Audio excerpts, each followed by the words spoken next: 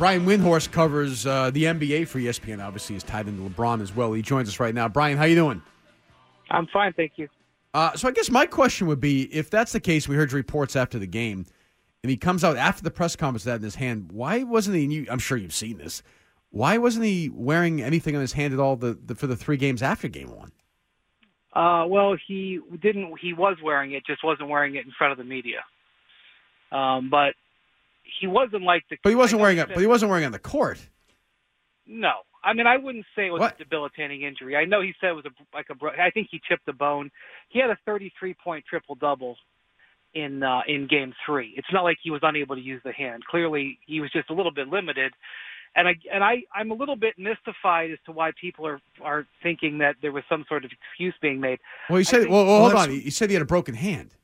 Yeah, I think that's not. He does. Hold on. He doesn't say anything for any of these games afterwards. Doesn't wear anything on his hand. After Game 4 in the media, he walks out with this on his hand and says he has a broken hand after he gets swept. And you're questioning That's why the definition of excuse. Why people think he might be making an excuse? No, I think if you're going to criticize him for something, criticize him for being stupid enough to hit a blackboard. Absolutely. After a game, that I think is legitimate. I don't think that the hand injury. You don't think that was an excuse? I don't think the hand injury was that relevant. Again, he had a 33-point triple-double. I agree with you, but hold on. We agree, but you're saying he's saying he's not making an excuse. That's, as Jerry just said, that's the definition of an excuse. But see, I reported it, and I can tell you he didn't leak it. I found out about it. He said he had a broken hand after the game. But he had it only because we reported it. He wouldn't have said it otherwise. Do I think he needed to say broken hand? No, I don't think that was the smartest thing to say. But he was impacted. He was also impacted by the fact that he turned his ankle and the fact that he got leg whipped in Game 6 by, I think it was Larry Nance in the Celtics series. I mean, he had several injuries that were bothering him, but I don't think that had anything to do with the fact they got beat 4-0, and I don't think that's what he was trying to say. But you know him better than anyone, Brian. He's a great player. He seems like a good guy and a good father and husband and everything else. The one rap is that he's a diva. He's a drama queen. When that's the one thing that people don't like about you, you really shouldn't come to a press conference with a cast on your hand, a cast that you didn't have to wear while you played. You had to wear it to a press conference, but not while you played? I don't think it's relevant. What do you mean by relevant? I don't understand. The injury was not a factor in the series. Oh, I get you. It wasn't relevant to the series itself. No. You can pick 15 different things to mock him with if you'd like. If that's the way you want to go ahead. But the guy had an incredible postseason. But that's my point, Brian. Brian, I think he's the second best player who ever lived. But that's my point. He doesn't have to do this. I think carrying them to the finals is incredible. But Jerry's right. I think when anybody looks for something negative on LeBron, they look at this and they say, like, why do you need to do this? Why can't you just walk out there like you have for everything else, like you've played? Give your press conference and leave. That's all. Just psychologically, I think it's interesting. Oh wait, if one other. Looking for something negative, they can easily find it. I mean, but that's the one thing. That's my point. Other than the wearing shorts with a suit, the one thing people knock him for. I defended that. I was okay with that. Is the drama queen stuff? It just doesn't seem. Do you not think that's a legitimate charge or no? That he can be a drama queen? Yes, it's a legitimate charge. Okay, you seem upset that the charge is being lobbed, though. Are you convinced, Brian, that you reported that he hit a blackboard? Were you 100% convinced that that's how it happened? That's what he said. That's what I was told. It seems. We had known about it for a couple of days. We just couldn't confirm it. And as you can imagine, teams are trying to keep injury news secret. Sure. Guys have surgeries after seasons, and you don't even know that they're injured sometimes. You try to find out in the media. We had known that he was getting treatment on his hand for something. We didn't know the severity of it, and we didn't know if I had been able to confirm that he had hit a blackboard the day before Game 4, I would have reported it. But I was not able to confirm it, and you can imagine why they would try to keep that secret. So I did the best I could, and after the series, they finally were willing to confirm it. And but it wasn't like somebody came over to me and said, "Hey, I just want you to know he's got a broken hand." I had to ask and tried to get it confirmed. It took me a couple of days. If your life's on the line, where is he playing next year? If you had to pick, where is he playing next season? I don't know the answer. I think all of his options have compromises. His life is on the line. You're going to have to go there wherever it is. Yeah, are you moving wherever he goes? No, I haven't lived where he's played in 6 years. But you've spent a lot of time in a hotel there, correct? So you'll be going That's true, but I cover the NBA. I spend a lot of time in a hotel no matter what. There's always going to be different cities to go to when you cover the NBA. The last couple of days, a lot of people, because Stephen A. threw it out there when he threw out the other 6 teams, mentioned Boston. As you can imagine, that created a frenzy here for a couple of days. Do you give the Celtics a fighting chance, no chance, a slim chance? I think the Celtics should call when he becomes available. And I mean, they called in 2014. Mm-hmm. So I think they should call. I think that there are certain things that the Celtics could offer and present to him. I think there are downsides too. I don't see an option for him that is perfect, and I don't see an option for him that doesn't have a significant compromise for him. So because of that, he really has a lot of average to below average to above average options, and so if the field is wide open like that, I think it behooves every team to at least throw their hat in the ring.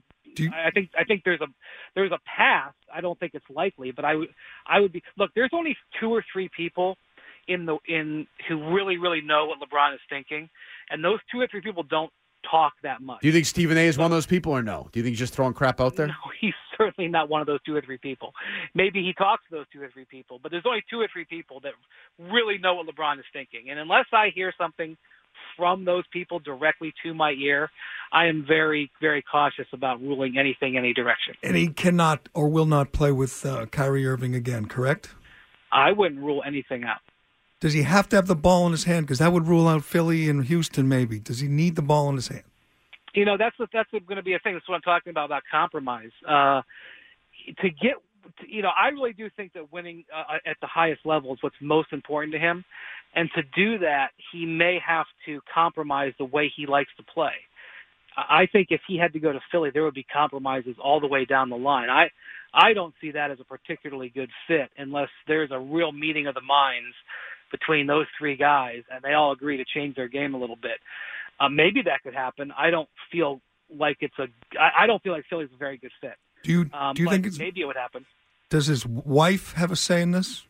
For sure. So do his sons. I mean, his oldest son is about to be in 8th grade, and LeBron does believe he has a chance to be an NBA player. I think he wants him to put him in a position to be successful. So where he plays in high school and how he can train and stuff like that, where he can be is a factor. And going to a city that they've never lived in before would be a compromise. He really just has to figure out which compromise he's going to make, because this is the way I look at this. This is going to be a compromise decision. When he went back to Cleveland, I think he felt pretty good about it. I think he felt like he wasn't really making many compromises. When he went to Miami, his kids were very young. He wasn't even married yet. It was a completely different scenario. This is a very different set of circumstances for him at this point in his life. He's not going to Golden State, right? That's not going to happen? I don't think it will happen, but again, I'm not going to sit here and rule anything out because, again, I only trust 2 or 3 people here, and unless 2 or 3 people tell me something's not going to happen, I'm not going to wildly speculate. That's just not who I'm going to be. If I don't know the answer to a question, I'm just going to say I don't know. So we had some fun. We made fun of you. The other shows in Boston did too. Last week, you said it was our duty and responsibility to pass on the knowledge of LeBron James to our kids and grandkids. Because they beat the Cavs, because they beat the Pacers and Celtics. How exactly should we go about doing that? What should the process be? Who said that? You said that. You said we had an obligation to pass this down to the next generation. We can play this sound. I said, I don't remember saying kids and grandkids. I said we had an obligation to, as media members and fans. Well, don't we? I mean, don't you think we already know that by now? Let him explain. I want to hear. Yeah, let me hear it. Go ahead. He's won 9 Eastern Conference championships. This title was unlike the other 8, and his history. I think we'll just say, he won 9 Eastern Conference championships. He went 3-6 in the finals. Blah blah blah. And I just think that it's the responsibility of those in the media and fair-minded fans to recognize winning those 3 rounds where he was really going up against it in a lot of different ways, and where everything happened was worth more than those other Eastern Conference. But this time he beat the Celtics, and they were favored. The Cavs were favored. They were favored in every game. They were favored in the series. He beat them in 7 games. Those are the 2 best players. Without Kyrie, without Kyrie and Hayward. Do you really think that's an epic achievement? If you understood everything that team went through this year, you would understand how much they maximized what they were able to do. And I know what the Celtics went through. To win. Look, those guys should have got. They were the inferior team against the Pacers.